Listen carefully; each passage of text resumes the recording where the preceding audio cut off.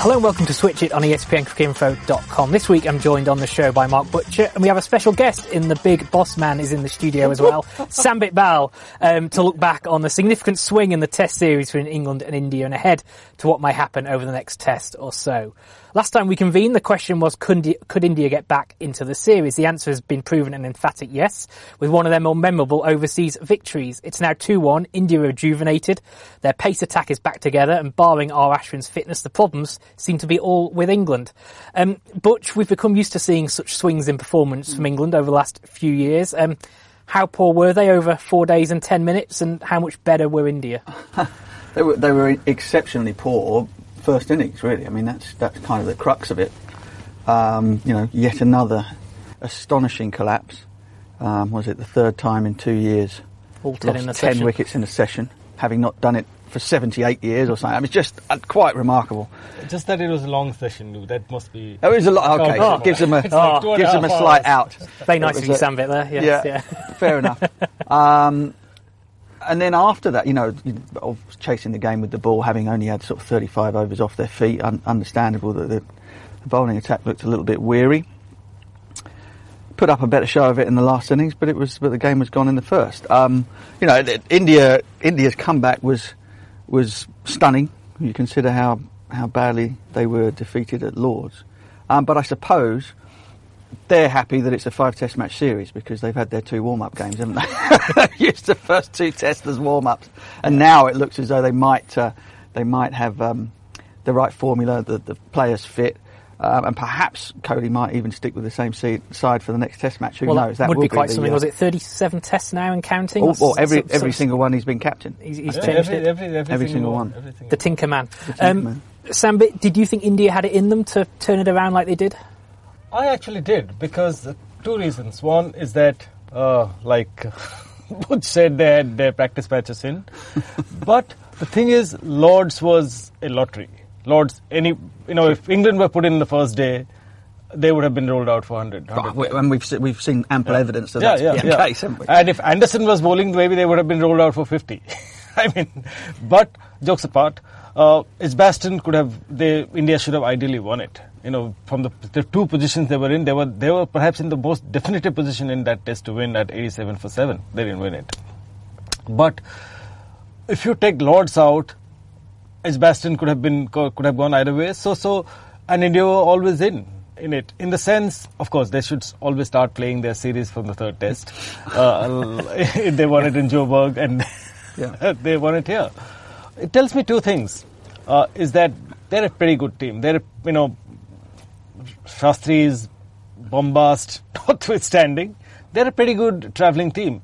In comparison to everybody else, they are. I mean, that's a fact. But because they have for the first time, they have got 4 bowlers. So they're not a great bowling attack, but they have got 4 bowlers. If the conditions are good for them, they can take 20 wickets. They took 20 wickets. Contrasting seam bowlers as well, aren't they? They all do something a bit different. And they have that thing that any side that's going to win at home and away needs, which is they have the sort of bowlers that would put off a home team from weighting it too far in sort of seam bowling favour. When you're faced with that, you kind of look at it and go, oh Christ, can we afford to make green ones that do all sorts and lose the toss against this team? That is the essence of being a great side that can win home and away, is that you have all bases covered in your bowling attack that negates the sort of home advantage. So only sort of thing that they keep on repeating is making mistakes in selection, making mistakes in preparation. In South Africa, they didn't play anything at all. They had nets.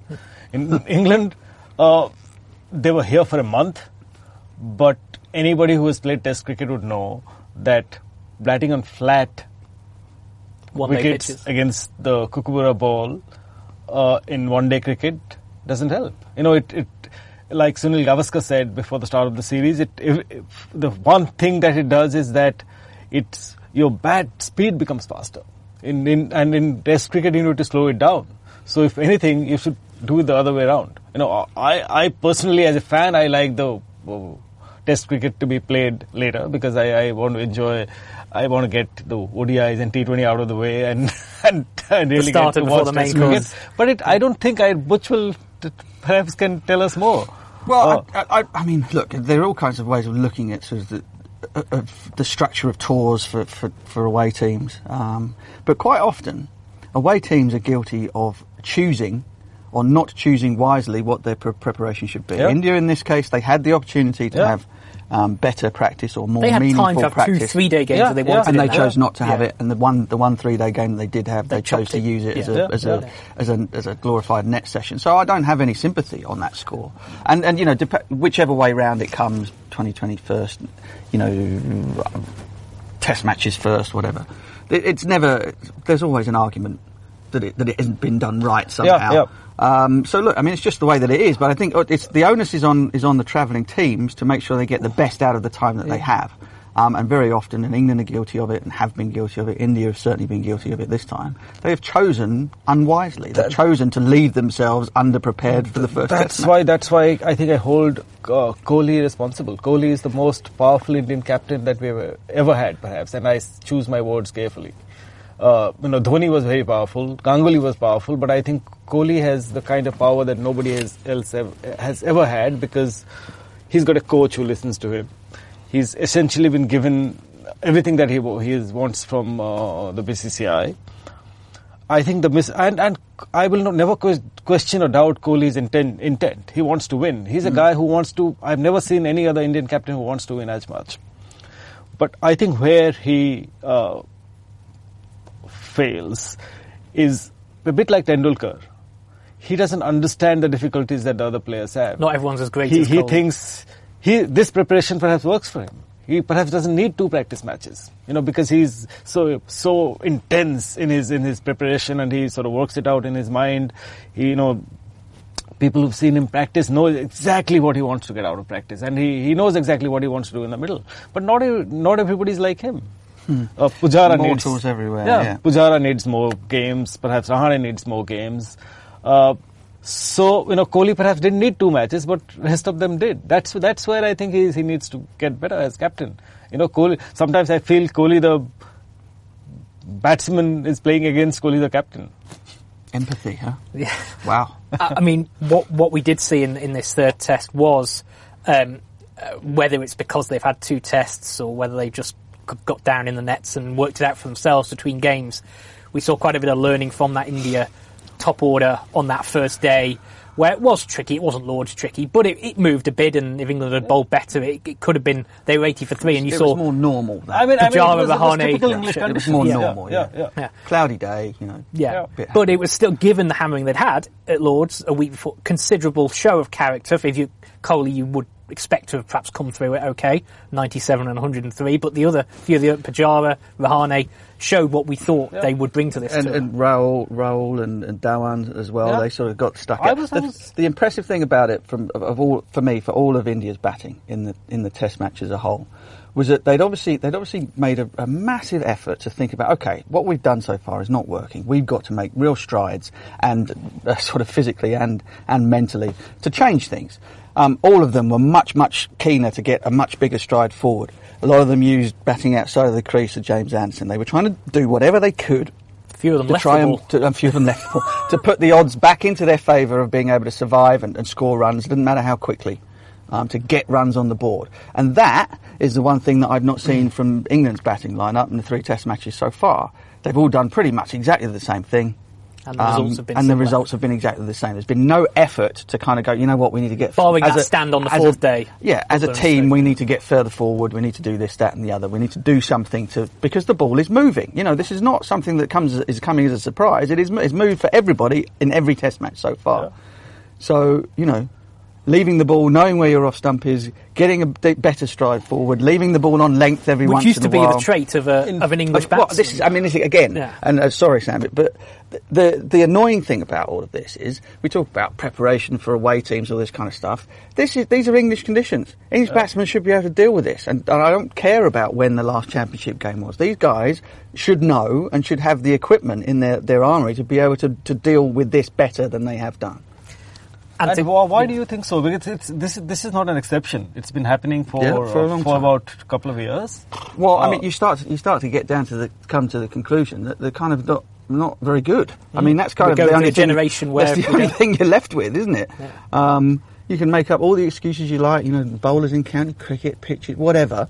But at the end of the day, they have the same time and the same gap between the test matches to work out a method of doing it in the way that the Indian batsmen have. Indian batsmen are doing this, having been here for a month, and a lot of them have not played any cricket here. Our guys live here. They have learned to play here all their bloody lives. They have no excuse for not having come up with something to make a better fist of it while the ball has been moving. In a sense, compounding things in that first innings, it wasn't Shami, Sharma or Bumrah that did the main damage. It was Hardik Pandya, inspired by the words of Michael Holding to our very own Nagraj a few days before the test match. I mean, Sambit, was that a player performing above himself, or actually showing that he can be a viable third, fourth seamer in Test cricket? I mean, nobody saw this coming. Even I don't think Hardik Pandya saw it coming. So, but I bet he did. He's got some belief on it. Contrary to anything you've seen. Absolutely. I think the most impressive part of that performance for me was that the way he changed his length. He's not a full bowler. He bowls traditionally he's always bowled back up the length. Even in sort of he comes and bowls in death overs and in T20 and one-day cricket, he bowls short.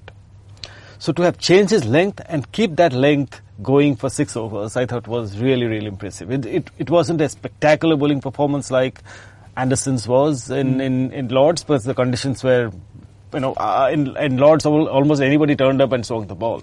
But in a sense, does that make a performance in this Test match then more impressive? Of course, conditions weren't. It's either it's an outlier, freakishly outlier performance that he'll never repeat again in his career, or it's the turning point for him that he will have belief that he can bowl these spells and take wicket. There'll be times that he will bowl so well and not take 5 wickets because every time he beat the bat, the chances are he'll go back home, go back to India again. He'll have to bowl shorter because the ball won't swing. It's all dependent on conditions, and that's kind of the theme running through that whole Test match. Yeah, was that India adapted to the conditions better than England did, and therefore won the game. In the second innings, it was Jasprit Bumrah who made the difference, especially with that second new ball. But you'll have seen a lot of him on T20 duty, out at the IPL and things like that. I mean, he's had a bit of success in Test cricket already before this game. Been conversations about whether he can be a consistently successful Test bowler. Have you always thought he had that skill, or were you again slightly surprised? He's an extraordinary athlete. I mean, the bowling action. So the way that cricket fans or sporting fans will kind of mock things that look slightly out of the ordinary and then dismiss what they can do because of the way that they look. And in England, I think we're pretty good at doing that. But he's always been able to make batsmen hop around. He braces over his front leg in a way that that I haven't seen since somebody like Alan Donald or something. He just really whacks into the crease, and therefore is able to generate pace, generate lift from a fullish length. And he obviously seems to have a brain on him that allows him to kind of work batsmen out, and is consistent enough to hit a good line and length time after time after time. You put all those things together, you've got somebody who's reasonably useful. And I guess because of the action, he almost gives them an added dimension, but while still being a right arm over the wicket bowler. So you're slightly giving yourself another dimension in the attack. Akash Chopra made a really good point yesterday that his leading arm doesn't load.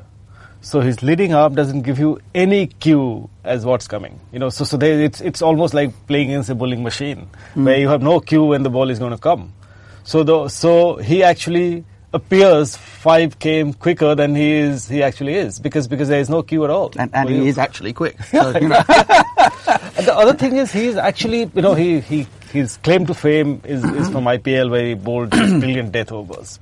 But he's been a pretty good first-class bowler. He's not somebody who has not bowled in first-class cricket. He's bowled long spells in first-class cricket. He bowls 10-over spells in first-class. I mean, he's a real ox. He's a strong guy, massive across the shoulders, big legs. He's really strong, and that strength is in evidence, I think, in the fact that yes, there's pace there, but it always looked as though the ball was hitting 6 inches further up on the bat than England batsmen were expecting, and he was able to push people back. From a not short but just back of a length, and because he's always coming into you, you can't really leave him. And so he gets a lot of it. He bowled to Chris Wilkes, which was it Mikey Holding said that was one of the best he's seen of recent times. That got some decent traction for you on Twitter when you quoted that. I noticed it went to the thousands of likes, that one, on your Twitter feed, Sam. But again, that angle, cramping Woakes for room, couldn't get out of the way, and on him before he seemed to know what to do. And the thing is, if the ball moves a little less, it always gets you outside edge.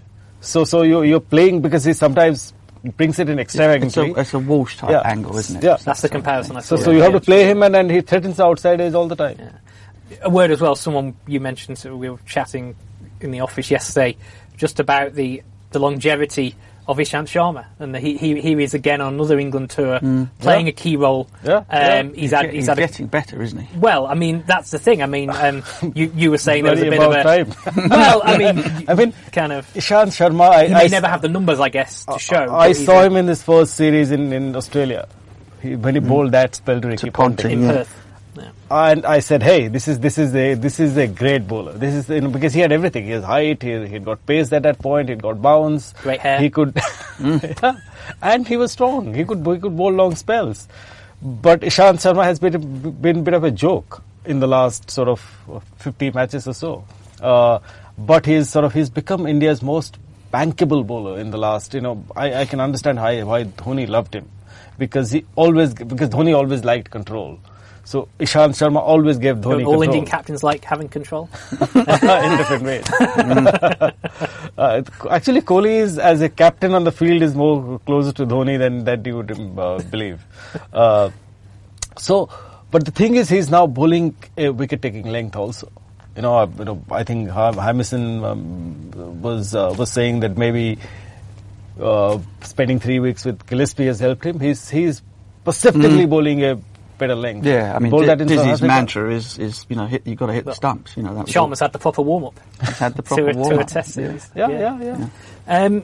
Let's delve into England a bit now. Let's get down and dirty and do what we've had to do for every month of the last 2 years, but it feels like it. Don't forget that they're 2-1 ahead. Well, we're going to get there. We will come to that, but it feels like 2-1 with a plus sign next to the 1 almost at the moment. The momentum feels with India. But let's start at the beginning. Butch, did Joe Root make a mistake at the toss, or was he again let down by his bowlers? There's been some suggestion it was a decision based a bit more on ego than logic. And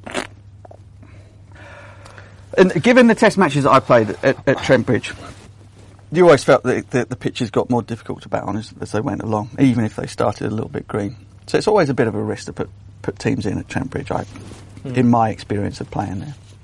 However, given what his bowling attack had just done to India on 2 occasions, it was understandable. I could understand it. And then in the end, at the end of day 1, or when they eventually bowled them out for 330, I thought that they'd done a pretty good job, and that you stood a pretty good chance. Should it 330? You stood a pretty good chance of getting a lead on 330, given the way that the pitch was still playing. Yeah.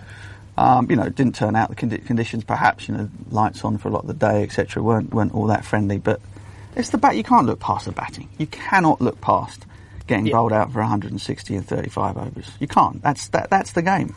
Well, I was going to say we need to talk about the batting again, so you've segued nicely into that. I mean, we've mentioned the 10 wickets in a session 3 times in 2 years already.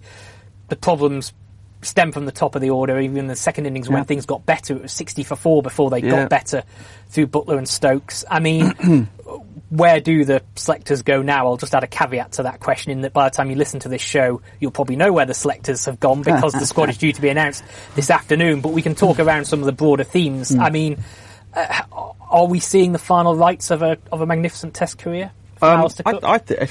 Look, I've defended Alistair Cook through his various slumps for years and years and years, but I'm now coming to the conclusion that the one sort of constant in all of the problems that Alistair Cook's partners are having is Alistair Cook. He's been there the whole time, and he's not exactly been tearing up trees himself.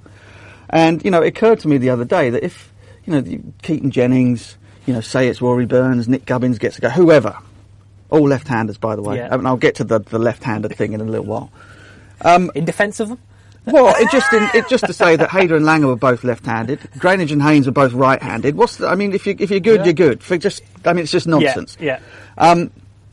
So I've lost my thread now. So So basically, if as a young player, somebody trying to make his way in the game cannot take any solace from the fact that his partner at the other end looks like he has any idea what he's doing, when you probably don't have any idea what you're doing yourself, at what point do you sort of go, Alistair, it's been fabulous and you've been absolutely incredible. You've battled your way to more runs than any Englishman has ever scored, but we've got rid of other players who have your predicament. Almost got rid of every other position apart from for reasons none of which have had anything to do with run scoring at times. And it's time for the whole team for us to maybe throw in a couple of youngsters, whether it be Gubbins and Burns or Gubbins and Jennings or whoever are the sort of like the best and the brightest that we have, and allow them to forge a kind of a new partnership together. And it will be difficult because it's been difficult anyway. But at least there is, that there is a sense that you're doing something to move things on. And look, Jennings and Cook, I think, will play the last 2 Test matches, and I think that's probably right. Conditions have not been easy for batting. They haven't. But I think if we get through to the end of it and Alistair is still looking like he's a man batting in the dark, especially if the series is lost from 2-0 up. Well, I mean, but even if the series is won, I mean, this is kind of trying to throw things forward. That you just go, it's been incredible, thank you, but we're going to go in a different direction. And I would not have a problem with that at all.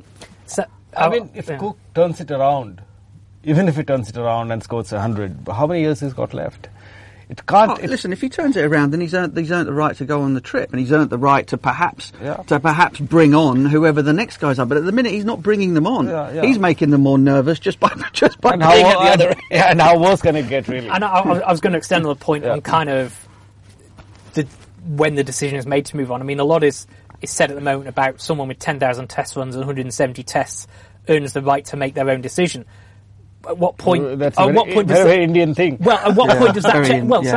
Sam, but what point does that change? The selectors are there to do a job, aren't they? And sometimes anyone in senior manager position will know. Sometimes tough decisions have to be taken. I've felt that for a while now about Cook, because I've seen him not score runs in any tough conditions for a while. For Melbourne was flat. 3 years. Edgbaston, the pink so ball. he manages to score one of these big hundreds, and when he gets in, perhaps he makes his count. That sort of he brings all of his experience, all the other qualities in, and manages a big one. But if you look at his curve, it is like here and there are 10 low scores. You can't really afford that. The problem is that England perhaps don't have openers. Perhaps they might have to do something really radical, and maybe no, I'm not saying that the Butler should open, but they have to. There's a lot of lists. Like Sehwag were thrown in that go and open. Part of the reason that England have been relative, even though the top order has been bloody hopeless, in all honesty, for such a long period of time, part of the reason why England have just about managed to keep their heads above water in terms of winning Test matches is because of the guys batting 5, 6, 7 and 8. Let's just reverse the order. Well, no, because Jimmy Ward to open. Because if they start batting in a more responsible fashion, then the chances are they won't score any runs either. You need people whose job it is to do that job. Well, talking about that, the mood today is that James Vince might get another look in, whether as cover for Johnny Bairstow or therefore may even play a test. George Devell wrote the piece yesterday that is more stroke makers, or he said the more stroke makers isn't the answer for England. I think he wants Boyks and Tavare back in the top order. If Johnny doesn't make it, okay. I mean, that's. So I was going to come on to that. It's an outside shout. He's 33, and how old is he? 36. 36. To put out a fire for a couple of Test matches in this series, and then he goes back out to pasture again. That's a possibility. But I would look at it a slightly different way. I've never been comfortable with Root at number 3. Never been comfortable with it. I don't understand why people thought that was going to be the answer to everything. He's just going to get in earlier, get in against the ball when it's newer. He might as well bloody open, and that didn't work out so great in the end. God, I forgot we used him as an opener. Yeah. So and to me, Kohli, Smith, Williamson, I think. Now that might not He's be right. three now, he bats but- 3 now. yeah. But the other Coley, two, and Smith, they are the best batsmen in the world. And then they marshal their team, their batting lineup from number 4. Callis They went to 4 when they Amla get a came bit of into cover the side. from the top order. Come in when the ball's a little bit less lively, and they come out and score runs. And I've always held that position. I don't see any reason. So if Johnny doesn't make it in the side, I would be more than happy to do thus, which would be that Joe drops that back down to number 4 again. Not a backward step. None of this nonsense. I mean, the only reason he's gone up to number 3 is because he thinks it's showing bristling sort of Aussie style aggression, and He doesn't going want to to be bat Ricky there. Ponting. That's on public record. Listen, That's on. Yeah. it's madness, complete madness. So bring in Burns, bring in another opener, bring in another bit of ballast at the top of the order. Keep the top 3, and I don't care that they're all left-handed, as I've evidenced before. And have Joe at 4, and you're almost having an audition for kind of which of the openers survives once the whole thing is over, and in that way you don't have to go back to somebody like James Vince who quite frankly they'd bring him back in hoping that he doesn't score any runs so that they can just get him left back out again. I mean, it's just nuts. And you also get the opportunity to. And if Johnny makes it, this is all of these things, and the reason that I'm having to come up with throw around so many possibilities is because the selectors, in their infinite wisdom, have gone for all these sort of eye-catching things. You bring in Ali Pope, you bat him massively out of position at 20 years old. You bring Rashid in when he doesn't play any red ball cricket. You bring Butler in from the IPL. All wonderful headline-grabbing things, but there are structural issues in the top order, structural issues with having a specialist spin bowler that still haven't been addressed and still aren't being addressed. I'll just throw one more thing into the mix then, which uses the guy that's in there now. Any credence to the Alistair Cook to 3? Have 2 new openers, but shift Cook to 3 as a stop, allow Root back to 4 that way? Would you? Okay, I mean, what? Is that just deck chairs on the Titanic? Deck chairs on the Titanic type thing, yeah. I mean, listen, if he is good enough to be inside as the opener and to go out there and be the senior player and show the others what they're doing, then he should do it from the position that he's done it from. I don't see how moving him down to 3 is going to make any bloody difference whatsoever. Ishant Sharma bowls first change anyway, so... Yeah, well, yeah. And one of the openers probably nicks off early, so Cook is in against the... But I just wanted to delve a bit deeper into the kind of the youngsters versus the more senior players. I mean, Ed Smith has done some exciting and slightly left field things this season. It's been fun to see them. Eye-catching, yeah. But all the structural issues remain the same. Exactly. So England's 3, what you class as England's 3 senior top order batsmen, Cook, Root and Bairstow, have 5 50s and 5 tests between them this season. That's pretty shoddy return for players of that quality. Mm-hmm. But can you leave it to the kids to bail that out? Is that, and I'm hinting back at the Bell scenario here, can you, when you say you've got 3 senior players who are clearly underperforming, can you say, we'll find a Joe Clark, or we've already got Ollie Pope in there, or do you have to try and stop the bleeding first with something slightly more pragmatic? Your top 4 batsmen have to be your best 4 batsmen. I would say openers are not necessarily always the best best players in the team. They're best at doing the job of seeing off the new ball. But your top 4, you expect them to bat 50 overs. That's how you win Test match cricket. Well, the One Day side can do that, so should we just get that top order in? Well, I mean, you could. I suppose there is an argument to say that, well, why don't we just go out and, instead of actually trying to see off the new ball, go out and just blaze it to all parts. Sure, pick Trevor Roy, pick Hale, pick all of those guys. Right. I guess the point I was making is that for a long time, England have put a rookie at number 3. I can understand why Root is batting at number 3, because they've always put a rookie at number 3. Since losing Trott, really. Yeah, since losing Trott, the balance... James Vince at number 3 for the winter. I mean, I don't know how hard I laughed at the time when it was quite hard, but I think we can probably find the highlights. I know, yeah. I mean, number 3 is not... I speak from personal experience. It's not sort of an easy place to bat, particularly in England, but quite often in Australia as well. It's it's been a position that has caused England problems for years and years and years. A lot of teams have often gone third. I stopped the bleeding with it for 3 years when I did the job, and I think I did it reasonably well. Jonathan Trott came in and then did it even better. And these are guys that are sort of top order players who are not not whose job isn't first and foremost to go out there and blaze it to all parts. 21 boundaries in 100, Butch. But blazing in, it that day. in the world game, yes. Trent Bridge, South Africa, 2003. Is that the one that played got very, very well, but it didn't get any headlines because NASA also got 100. That got very dull, stodgy. Blocked it to one from Yeah, memory. exactly. The question is, who's going to bat at number 3 for you? That, I can understand the rationale why batting Root is batting This at is 3. why I'm saying, pick one of the. Rory Burns can do it. He has done it for Surrey in these 4 seasons where he scored 1,000 runs in the season. He has no difficulty in dropping down to number 3, and quite a lot of openers quite enjoy it. I certainly did. So I have that's why I'm sort of saying to you, play 3 openers. I have no issue with that either. But you keep can't Root find away two at the from- moment. But look, Being sledged now from the... no, Sandy, I'm totally with Yeah. you. But before this, your openers haven't exactly been pulling up trees either. It's not. But what I'm saying is that in terms of you can't, because this has been going wrong for so long. Yeah. You have to be slightly consistent in what you're going to do in terms of the amount of time you're going to give people to try and score some runs. So I'm more than happy for Cook and Jennings to see out the rest of the series in the hope that they, having faced these bowlers now in 3 test matches, have kind of got some idea of what they're going to do and they can make it right. I have no issue with that whatsoever. But this issue with Johnny Bairstow has thrown up a possibility that there is a space in the batting lineup, and it could be a way of doing something that might have dividends as you go further down the line. It's been discussed plenty on the show, the switching of the gloves and that too. get the scenario that a lot of us think is the way it should go. I mean, Josh Buttler is just keeps proving that he's got a cricketer of enormous substance. Johnny Bairstow is still, to me, one of England's best 3 batsmen. And having Joss in the side and not having keep wicket, he could bat 6, he could bat 7. I'm still happier with Joss at 7. If the top 6 is good, is the way that it ought to be, and is solid, with players that are scoring runs, Joss Buttler at number 7 is just the most epic guy that you can have in your side. But I'm not having it that specialist batsmen should be batting at number 7. I don't care who they are. Yeah, I think there's a school of thought that Bairstow is better off with the security of the gloves. Yeah, that he bats better with the so they're I'm taking sorry. That's care. starting That's to the just- thing is with that though, the numbers this year are not.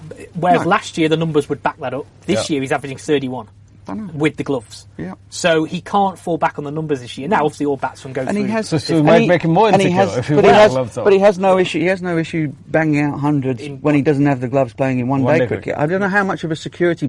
We're talking about one guy here, potentially kind of making a mess of England's entire top order. What's more important here, Johnny's feelings about that, which you'll get over very, very quickly, or the team actually scoring some top order runs. I know which one I'd go for. Let's just throw it ahead now to a few days. The next test is at the Ageas Bowl, and India obviously back in the series, and potentially now 2 of the flatter pitches of the series coming up. Maybe you don't always know what you'll get at the. We Ageas thought Lords Oval. will be flat. Well, yeah, I mean, That was the sky, wasn't it? if we take out the uncontrollable factor of the weather, the 22 yards at the Oval and the Ageas can be among the flatter. And we've spoken about the skill that India's attack has. What they also know is how to win matches on flatter surfaces, and that's one of England's weaknesses. That if pitches are flatter, they can nullify their bowling. attack. England's Ashes winning years at home, losing at Lords and the Oval, and win everywhere else. Yeah. Win on the flat, win on the spicy ones, and lose on the flat ones. Yeah. So I mean that could pose a problem. I mean, you don't know what the It could overheads go are either going to way, be in the like. sense that India's best chance also in test matches outside is actually on pitches that do a bit.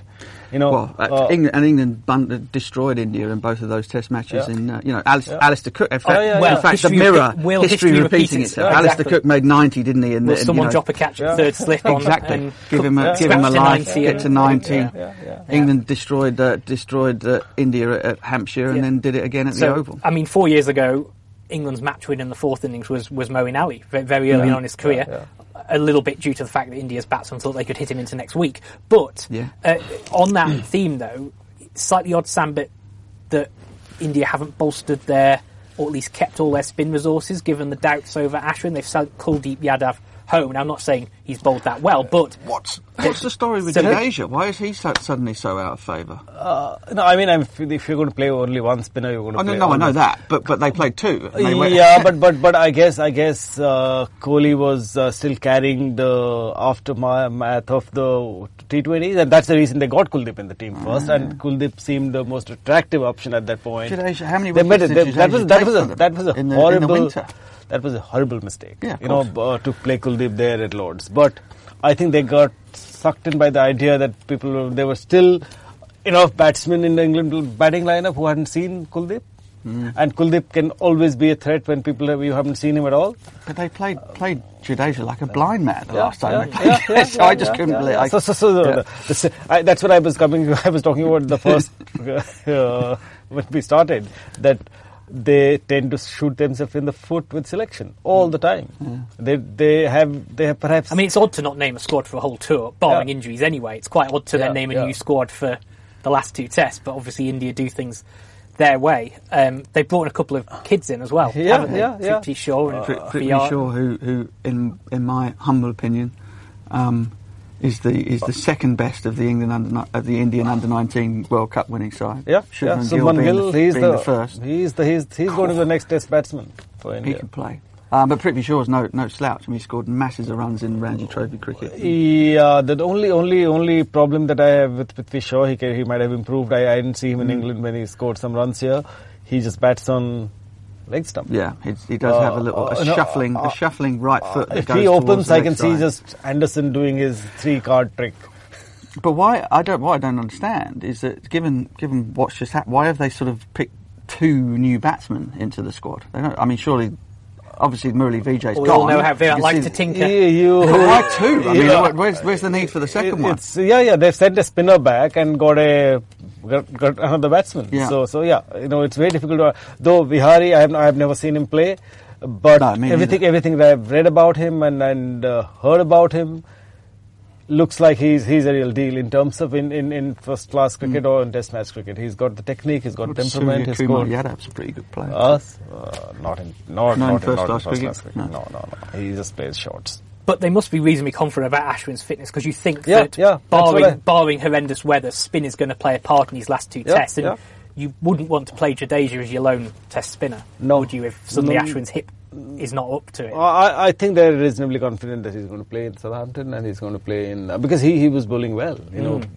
He's the best that I've seen him bowl in outside India, because he's got his dip.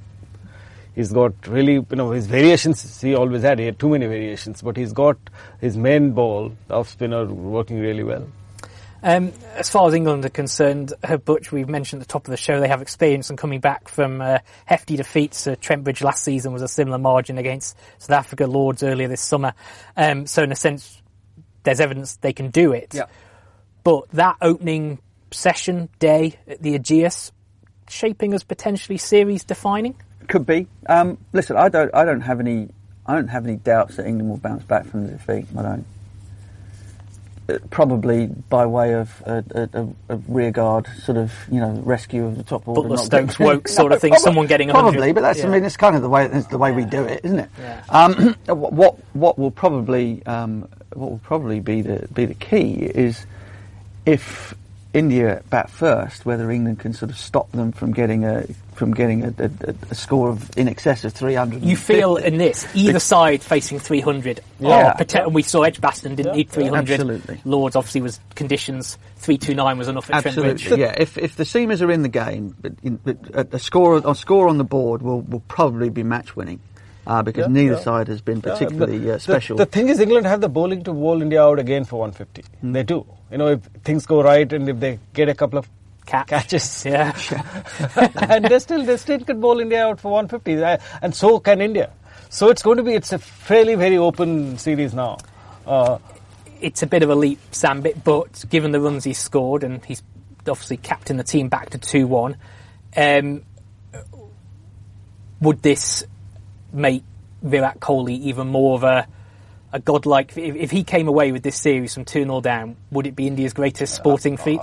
I think justifiably so. You know, coming back from Win 2-0 3 down tests to on the win 3 bounce tests on a in bounce England. in England. Anyway, yeah, I think that's why England are going to win the series. I mean, Yeah. you can't win The pressure 3 on will the, get to them. you cannot win 3 on the bounce over Yeah, here. People yeah. don't do that. I mean, as many problems as England have had, they win a lot of Test matches at home. Yeah. So England are still going to win this series, as far as I'm concerned. They might have a bit of a bottom nipper on the way, but I think Be a heck England will win of, the be a heck series. of a finish if it was 2-2 going to the Oval. wouldn't That'll be the best thing for us. I mean, The that's best the thing for that's the worst Sam case. in what collective terms Worst case say? scenario for England, because there'll be Yeah. people running backwards and forwards trying to get Big Lee at the Oval to do something to the pitch. That Do you remember when it went 1-1 in the 2009 Ashes? So it ended up being Jonathan Trott's debut, but in the build-up to that, England had been horrendous at heading and were blown away. Yeah. And there's talk about recalling Mark Ramprakash for Yeah, that deciding and played test Jonathan because we needed some dancing he was skills. averaging- he was He was averaging averaging 100 as he normally again. did. Yeah. In the end, they didn't. They went for Trott, and Yeah. you just look what happened. Maybe history the will rest was history. repeat I mean, itself I in think that. I remember in that Test match, Australia didn't play a spinner, did they? No, they dropped Horwitz and played 4 seamers on a pitch that went through the top.